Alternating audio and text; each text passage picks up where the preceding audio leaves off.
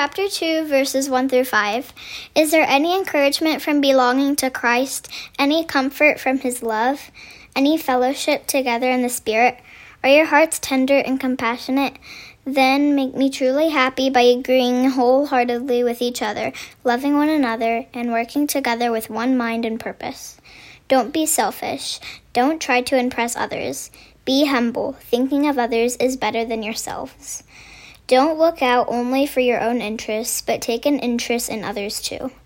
You must have the same attitude that Christ Jesus had. 1 Corinthians chapter 13, verses 1 through 7. If I could speak all the languages of earth and of angels, but didn't love others, I would only be a noisy gong or a clanging cymbal. If I had the gift of prophecy, and if I understood all of God's secret plans and possessed all knowledge, and if I had such faith that I can move mountains but didn't love others, I would be nothing.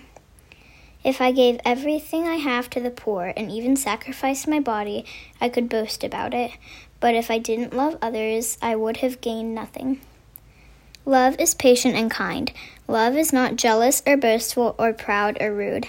It does not demand its own way. It is not irritable, and it keeps no record of being wronged.